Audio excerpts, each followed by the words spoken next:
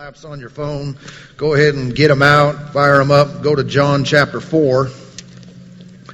John, the 4th chapter. If you're new with us today, or new to church period, you don't know about John chapter 4 or John any other chapter, then just kick back and enjoy and listen the best you can. I believe you'll be helped. If it's new to you, understood it was new to me and new to everyone at some point. And so you're in the right place at the right time. And if you want, we have those announcement bulletins that have space for taking notes. If you want to write anything down that God speaks to you today, I'm confident that He will. I prepare not enough in this regard. I mean, I have too much in one sense to say, and that's totally true today, especially. But I prepare not enough in regards to if God doesn't show up, it's really not going to be that good. And so I go with an expectation that God will fill in the gaps and He will add to and say what I can't say and do what I can't do. You understand what I'm talking about? And so I have an expectation, and that's what fills in the gaps. My faith is that God will speak to you, that God will deal with you. He'll work in your life today, and we'll all go out of here better than we came. Amen, amen. We started a series a number of weeks ago. I want to give you the 6th part today. It's called We Bow Down. We Bow Down. We're talking about worship and having a relationship with God. Of course, you can see within the very title that We Bow Down is not the same as We Stand Up. And built into that is the element of humility, the element of submission to God. In other words, we're saying, Lord, I'm going to do it your way. I'm not here demanding that you accept me the way I am. I'm here to change. I'm here to have my mind changed, my thoughts, my way of life. I'm here to do it your way. And that submissive heart, that humble heart will get you places in God. I tell you, when you're proud, you get resisted. But when you're humble, you get lifted. Praise God. Let's read what Jesus said here once again, John chapter 4 and verse 23. But the hour is coming and now is when the true worshipers, that's what we're seeking to be, right? The true worshipers will worship the Father in spirit and truth, for the Father is seeking such to worship Him. God is spirit, and those who worship Him must worship in spirit and truth. And so to say a couple things that I've mentioned to you before, I know this, that if we are going to truly worship the Father, there must be the element of sincerity. You must be real, not phony, not put on. And then there also must be an element of accuracy or truth. Not just the way that I see it, but the way that He sees it, the way that it really is. I need to come to Him not just with transparency, that's a vital quality, but how many know being transparent is not the pinnacle? I also want to have wisdom. I want to be smart. I want to have truth. You ever seen the person who was overly transparent? And what I mean by that is, what do they call it? TMI?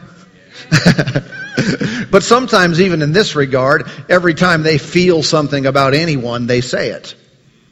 And that might be helpful if it's a kind gesture or a good and loving thought. But what about when you don't like someone? Do you say that too?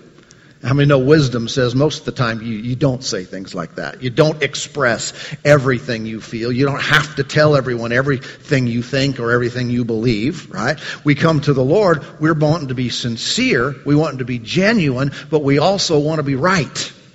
We seek, as Jesus said, the kingdom and His righteousness or rightness. We're seeking God's way of doing things. We genuinely want to be on the side of truth and be correct. So in that, if I'm going to be right by God's standards, a whole bunch of times in my life I'm going to run into situations where I was thinking about it wrong, I said it wrong, I approached it incorrectly, and I'm going to have to bow to His will, His way. And if I'll do that repeatedly through my life, I for sure will not only grow, I'll increase, I'll be elevated and promoted by God Himself, because He values those, and He He exalts those who will humble themselves. Amen. Everybody okay? In short, I could say it this way. We don't want to have any fake Christians. Fake. Meaning, so what do you mean fake Christians? I mean those who come and worship the Lord and they put their smile on and they live a different way. I say worship the Lord in maybe quotations because it's kind of phony. We don't want fake Christians. We don't want to be one thing in here and another thing on the job. We're sweet and kind to everybody and call everyone brother and sister. And, and then on the job, we call people different things. Not so kind. Let's be real. Everybody okay? We worship God, not just with our mouths, not just with our songs, not just with our coming to church. We worship Him with our lives. And both are vital parts of this equation. Amen. I think the more we spend time in true worship of God as an act, as an intentional behavior, the more we get things fixed in the way that we behave. In other words, it's very difficult for me to spend time truly worshiping God and then act in a way that is totally contrary to His ways shortly thereafter. In other words, I'm not going to spend an hour walking the floor saying, I worship you, you're so good to me. I worship you, Lord, you're so good to me. I'm not going to spend time doing that, and as soon as I get out of that place, going to be rude to someone, going to tell a lie or gossip on somebody else, right? You're not going to spend time with the Lord, worshiping the Lord, no one else but you and Him, and just time dedicated and honoring Him, and then go commit adultery when you're done. It's just, those things just don't happen, and so what does happen is the more we will be in a place of honoring and worshiping God with intention and with action, it alters the way that we think. It alters the way that we live. I've been blessed to hear the stories of a number of people who have come here and they were, by their own confession, by their own testimony, living ungodly lives. Some of them Christians, but just kind of living the ways of the world. What I would maybe call fake, They're living the ways of the world, but they came here and they began to grow. They began to draw near to God. And without anyone saying anything to them, without anyone, judging or being condemning of them, they drew near to God and said, we need to do our lives different. We've got to change some things because this is not right. I think that's a sign of God's presence in their life. Amen. Now I know, well, there's a scripture over in 1 Corinthians where Paul was writing to them about some issues that they had in their church about people were confused about whether they should eat food offered to idols. All right? We typically don't have that issue in our culture today. It's just we want to eat food that's clean or prepared well or something like that. And he made this statement at the end of the discussion. Sometimes there's a truth that fits the discussion, but it also fits other scenarios. And what he said in 1 Corinthians 10:31, he said, therefore, whether you eat or drink or whatever you do all to the glory of God. I just think that's a great measurement. That's a great test for what we do. Whatever I'm eating, Lord, this is for your glory. Whatever I'm drinking, Lord, I'm doing it for your, be glorified in what I'm drinking here. Right? Or whatever we do. Can we say, it's a good thing for us to self-check. Can I say, Lord, be glorified in how I treat my wife? Lord, be glorified in how I do business. And how I handle customers with honesty and integrity, and be glorified with how I tip the server at the restaurant. I mean, what could you plug in there? Whatever you do, wherever you go, whatever you say, whatever you eat or drink, do it all to the glory of God. And if we find ourselves saying, I'm not sure the Lord's going to be glorified in this, well, that's when we self-adjust and say, okay, let me step back. Am I the real thing here, or am I phony baloney fake Christian singing the songs and then it doesn't actually play out in my life? Now I know that that simple test there it can produce different results because one person would say, yeah, I think the Lord's glorified in this, and another person would say, I don't. And there's different levels of growth. There's different levels of understanding. There's also the condition that sometimes we deal with called a calloused or seared conscience, a hard heart. And what happens is whenever the Lord begins to reveal something to you, and many times it's as a result of being with Him. I worship you, I love you, Lord. Some things become clear to us. And have you ever had the Lord deal with you and you weren't quite sure you wanted to do what He was directing you to do? But you realized when you left that service or that time of prayer, that thing went with you. That word, that directive, it kind of stayed with you like, And then you went to bed and there it was. And the next morning you woke up and you thought, I was just tired. And so that was bugging me. And you woke up and there it was again. I don't know if you know what I'm talking about. The Lord kind of dealt with me about starting this church, and I could probably explain it to some degree. I wasn't resistant, but it was like the longer I went and over time, every day, there it was. And eventually, if I hadn't, and I don't mean I wasn't in disobedience, I was looking for the Lord's time and everything, but if I wouldn't have done what He told me to do, that would have been miserable. It would have, because I'd wake up every day and there it would be. But here's the thing. Eventually what happens, when God deals with us, eventually, if you resist, ignore, push it aside, eventually it does go away. I don't want that. What do you mean it goes away? There becomes a little callous on your conscience, and you stop hearing it. And then you're okay living outside of God's best. You become comfortable resisting His best in your life. Never get there. And if you've already gotten there, it's time to get down on your knees, man. It's time to say, Lord, break it up now. Break it up. I need to get back to where I can hear you again. I need to get back to where I'm responding to you, where we have an open dialogue. You get on your knees and you spend time there until you're ready to go. Hallelujah. Everybody okay? Amen. And so worship God. Ask yourself, is God glorified in what I am doing? Now, one of the elements that will help us, and something we need to have in play in our relationship with God, is that we never take the credit for things that He does. We never think of ourselves as being the source or the author of good and perfect gifts that come to us or through us in life. It's always a redirection of the glory. He kind of, just heads up, requires this. Okay, whether I like it or not, this is the way that He is. And if I don't see that, I'm missing out. Okay? Let me give you a couple examples. Isaiah 42 and verse 8 reads, I am the Lord, that is my name, and my glory I will not give to another. Look what he says. I will not do it. I will not give my glory to another. Chapter 48 and verse 11. For my own sake, I will do it. For how should my name be profaned? And I will not give my glory to another. So he says it multiple times there in the same book about giving His glory out. Now, we should recognize that whenever God moves, that it's Him.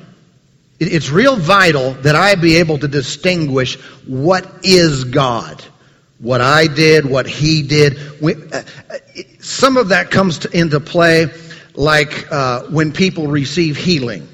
I mean, no, a human being in and of themselves doesn't heal anybody. They don't. Really, even those, and I'm talking about faith and laying on of hands and prayer and so forth there, even those in the medical profession aren't healing anybody. They're helping healing to work and doing some things so healing can take place based on what God created, right? But we always have to watch that we're not taking credit or allowing anyone for a moment to give us the glory for something that we did. through our prayers or whatever it is. I've had individuals, I remember being over here one time, but we were praying for sick people, and thank you, Lord, we've seen outstanding miracles, and they're only on the rise and not on the decline. Seen God do great things. But I remember standing over here, I'm about to pray for someone, and they got a handful of money. And they wanted to give me this money before I prayed for their healing. And I'm like, no, absolutely not. I mean, if that's like your tithe or something to the Lord, put it in the bucket or whatever. But this is not related. You cannot buy a healing. And you cannot pay me as a minister to do something for you. Because if anything happens that's good, that's God. And I'm not taking anything for it. You don't understand what I'm saying? And people, things can get off. I remember hearing about this great move of God a few decades ago in a particular part of the country. God was moving tremendously. Thousands of people were being stirred and blessed. And it died out pretty quick. And I wasn't there, but those who knew more about it said what happened was they would have great miracles, and then they would follow those with offerings. Now, how many know it's about the heart? Because an offering is a biblical thing to do. But it's like they were taking advantage of the great miracles because, you have a healing or a tumor go away, and then you take an offering. It turns out better than if you took the offering before the tumor went away. And they may have had real needs and everything, but there's a real danger of people taking glory or using the things of God in a manipulative way. I don't know, you may not know this, you probably don't, but we had a guest last year. It was Keith Moore. And one of the nights of our services, I knew in retrospect, but before the service, I could tell he knew something. What happened in the service, it ended up being a lot of healings and miracles. But he asked me before the service, he said, if you wouldn't mind, he said, if you're going to receive an offering for our ministry tonight, he said, would you mind doing it ahead of time instead of after? And I said, well, that's a strange thing for a guest speaker to say. Just being honest. He said, because he said, I don't like there to be any tie-in, like people are paying for what they got. Like people are paying for their healing or the miracle or anything like that. And he said, at the same time, it takes more faith on my part. If I do it before he ever ministers, people just have to be led. And I thought, boom, that's the real deal right there. He's one of those people that, he's a minister that sometimes gets criticized because he teaches on prosperity. Stay away from that. The criticism is what I'm talking about. People make judgments about individuals, and they have no idea the heart for God and the faith that is there. They just think, they're trying to take advantage of people. There may be some shysters out there, but most of them are not. How do I get off on that? Let me get back to this. Jesus paid the price. We're just delivering a package. If I bought you a gift, a beautiful, glorious, wonderful birthday present or something, and I had it shipped to you, do you thank the UPS driver? Do you write a note? Dear UPS man, woman, thank you so much for my new whatever. No, you might thank him in the sense if you were at the door, hey, thanks, and you're being courteous, and he walked it from the truck to the door, and, but you're not thanking him like you would the person who got the gift for you, right? And when it comes to spiritual things, who do we thank? If I do a good job today teaching the Word or praying and ministering in the anointing, do you thank me for that? Not any more than you would the UPS guy. You can be courteous. Hey, thanks for that. Appreciate that. But really, what I desire you do is give thanks to God. Because if it was good, if it was life-changing, if it altered your relationship with Him, I'll tell you firsthand, He did it. I didn't. I just delivered the package. Amen. And so I desire sincerely from the bottom of my heart that whenever God moves, we recognize that God did it and give Him all the glory and all the praise. I know in that atmosphere, we're going higher. In that atmosphere, He will not debase us, but He will promote us and exalt us. Amen. Amen. Praise God. If you would, turn to 2 Kings. That's right before 1 Kings. Or no, right after. Wait a minute. 1, 2, 1. Okay, I got it. Chapter 5. Have you ever heard people use a statement that goes like this, that God does things in such a way that only He can get the credit? I have a problem with that statement. One, it's not a verse. And I don't doubt that there are times when it's no doubt, no question at all, that did not come from a human being. But I think many times God works and it looks like a person did it. That's the reason we're told to not take His glory away from Him, but to give it to Him. We wouldn't even be told to do that if it was all obviously 100% God and no one could question it. The reality is that God works and it looks like you did it. It looks like I did it. That's why we're instructed, give the glory to God. Keep pointing back, like Jesus. Give all the credit to the Father for anything good that happens. Amen. So when good happens, who did it? Well, God did it through us, but it often looks like we did it. So we give credit to whom credit is due, honor to whom honor is due. Now, before I read this, I want to bring a principle out to you. It's real simple. We are whoever we are. We are the way we are with people and with God. I am not one person in my relationship with God and a totally separate person in my relationship with people. I can't live one way in my relationships on earth and then switch gears and now I'm just a awesome true worshiper of God when I relate to Him. These things overlap and I am who I am. I can put it on for a little while. You can fake it. You can sing the song and smile while you're at church and then be a jerk on the road on the way out. People can do that. But with God, we're not fooling anybody. And so one of the ways I can analyze my own relationship with God and know if I'm truly bowed down is to analyze how I treat people. How do I interact with individuals? How do I deal with situations that don't go my way?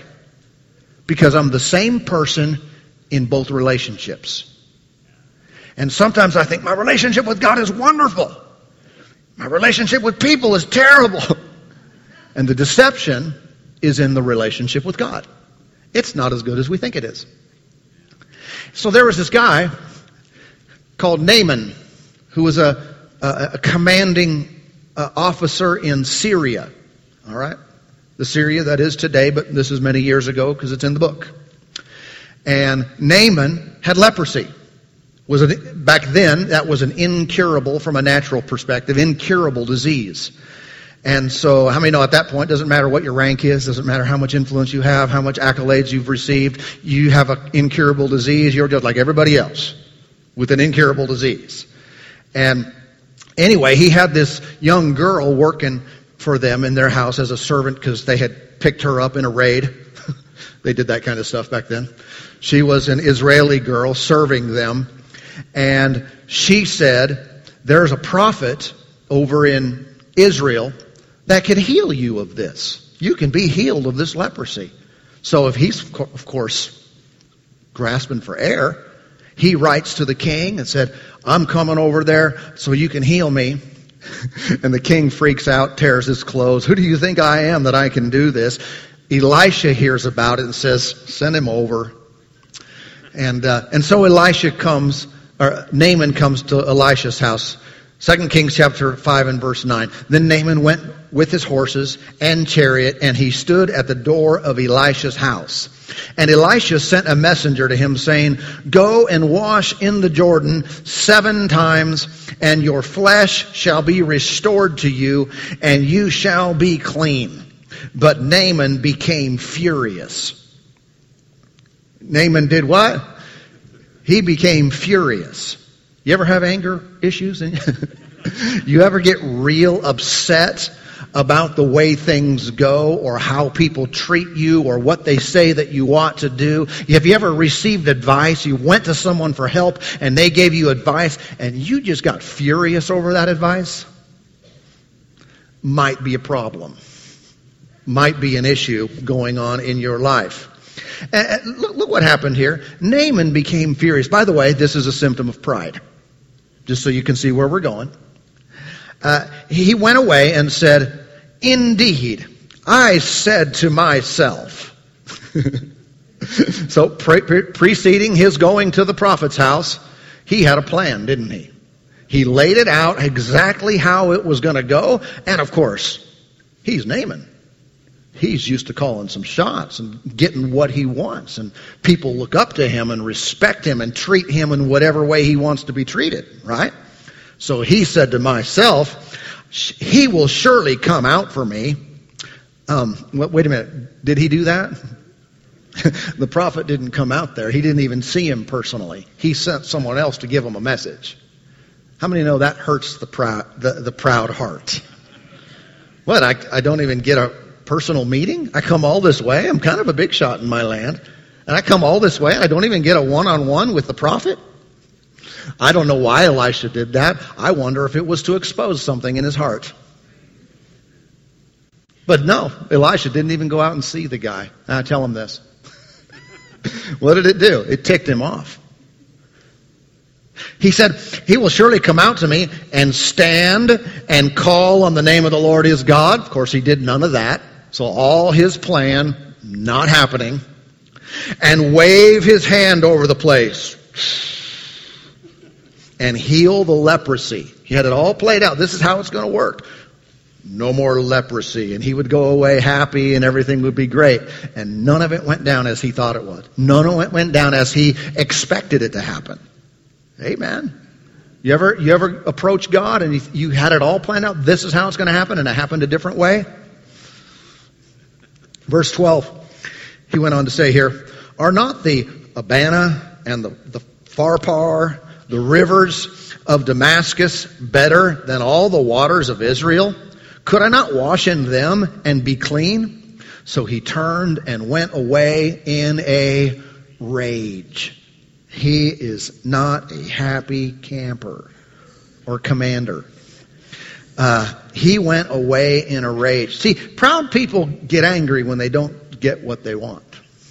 And things don't go as they expect. I'm not talking about a righteous anger. There are times when we're upset about things not being done right, or injustice of some kind. But I'm talking about when you don't get your way. When you thought people need to treat you a certain way and do something that you had played out in your mind ought to happen, do you get angry about that? Are you upset? Are you above that? Don't they know who I am? I've come all this way. I deserve, and then we have our expectations. Amen. Certainly he was deserving of an audience with Elisha the prophet, right? Here he is being treated like an ordinary person. You ever been treated like an ordinary person? Or maybe in your mind, less than an ordinary person? What's in the heart then begins to manifest. Do we humble ourselves or do we get angry? How dare they? He was told to do something that he thought was beneath him. You ever been asked to do something that you thought was beneath you? What comes out of the heart then? What's manifest is very important. Proverbs chapter 13 and verse 10 reads, By pride comes nothing but strife, but with the well-advised is wisdom. Why do people argue? Why do people fight? Why are they contentious? Here's why. Pride. It's the proud heart that has to be right and can't handle anyone disagreeing with them or pushing back on anything. The proud heart takes a personal offense. How can you say that to me? How can you disagree with me? I think it'd be important and of great value to all of us to stop caring if people disagree with us. You know, in most situations when someone disagrees with you, you don't even have to let them know that you don't agree with them. In many situations, someone brings something and it's like, oh, big deal. Why do we have to correct everyone? Why do we have to push back? I mean, there are some exceptions. And when it comes to the gospel, I'm going to push back because of their sake. But how many know even in the Christian world, there are different Christians who see different things differently? Is one right and the other wrong? Yes. Does it really matter that much? It's not worth breaking relationships. Most subjects we talk about are not worth putting someone down over. I know whole families and relationships that break apart because one person believes in healing and the other doesn't. It's like, seriously, I'm not going to not love someone because they don't see that the way I do. Or won't have a relationship. But what happens, I think pride gets in people's heart. They think, oh, I have a wonderful relationship with the Lord because you know, God, that you and I are right. And these other people are wrong. And so this relationship is wonderful. Listen, I think it's... I used to hear Pastor Lynn from Twin Falls say, he used to say it's better to be godly than it is to be right. And sometimes someone might be right, but the way their arrogancy, and they push back and they want to argue and fight with everyone. It's like, quit. You want to disagree? Okay. I love you anyway. Have a nice day. You know, I mean, if someone's coming for help, then I expect you to dip in the river if that's what the word is. And if you don't, well, good on you. See you in heaven. Jesus went to prepare a place for me. Maybe you can help him. Get it ready since you're going early, since you're proud and won't go in the dirty river. But we love you anyway. Not going to fight. Not going to argue. Not going to contend because I'm not, big deal. Someone disagrees with me. Everybody okay? Pride always wants to prove that I am right. Amen. Let me try to get a little bit further, and then we'll unhook and pick up later, because I'm not going to get done with everything that's here. Let me give you this verse. This is awesome. Philippians 2, 3, and 4. Philippians 2, 3, and 4. Let nothing be done through selfish ambition or conceit. Let how many things? Nothing. Watch before you speak. Why am I saying this? Why am I pushing back? Why am I fighting against this? Is it because I look bad? Is it because my ambitions, my selfish ambitions are not being fulfilled? He said, but in lowliness of mind, that's humility. Let each esteem others better than himself. Let each of you look out not only for his own interests, but also for the interests of others. The proud heart is often self-promoting. I want to make myself look good in front of other people. Let me just throw this out. You can do with it whatever you want. We're in the age of social media, and everyone takes pictures of themselves, and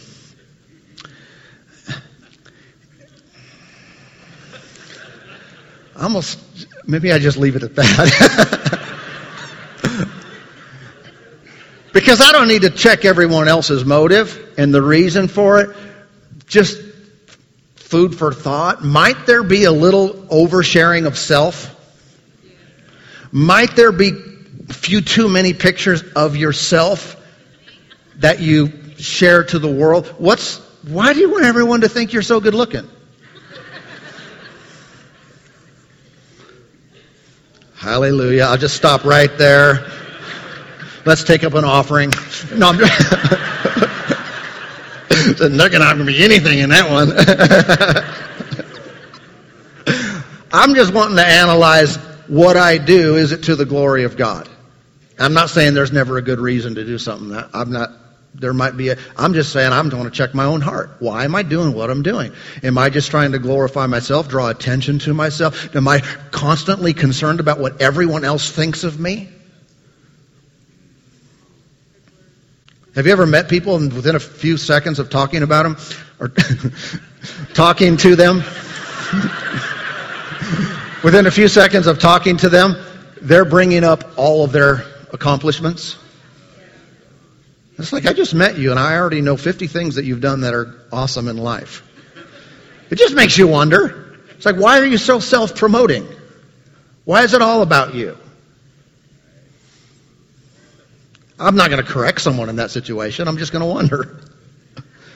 You know, I've met people, of course, being a minister, people have met me and they tell me their name and so forth, and they immediately tell me that they're a prophet.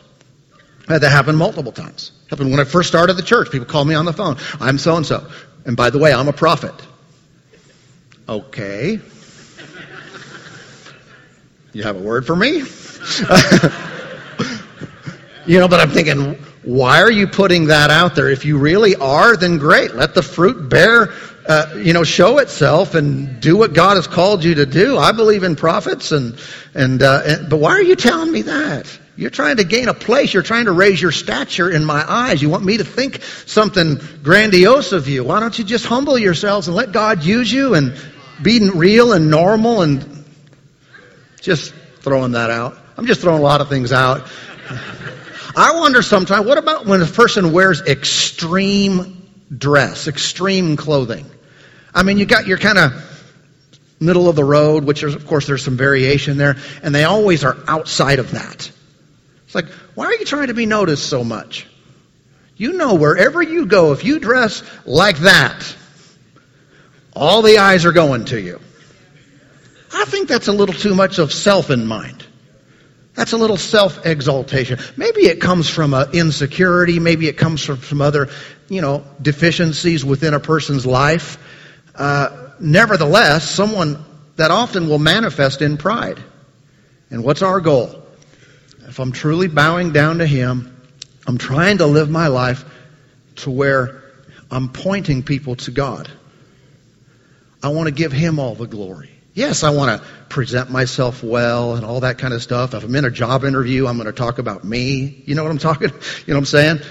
We're going to talk, but as a general rule, why am I saying what I'm saying? Why am I doing what I'm doing? Why do I conduct myself? Am I too mindful of myself and receiving glory to myself, or am I really honoring Him? I tell you, when you honor Him, He will promote you. There's a difference in being impressive and trying to impress. When I just do what God has called me to do and I live my life humbly before Him the best way I know I can, I will live an impressive life. And people will probably give accolades and different things. But if I'm trying to impress people, that's a wrong heart. Let God make you an impressive person. He totally will. Every single one of us. But it's when I'm trying to do it. It's like Proverbs 27:2. Let another man praise you and not your own mouth. A stranger and not your own lips. Praise God. Everybody good today? Let's unhook right there. Father.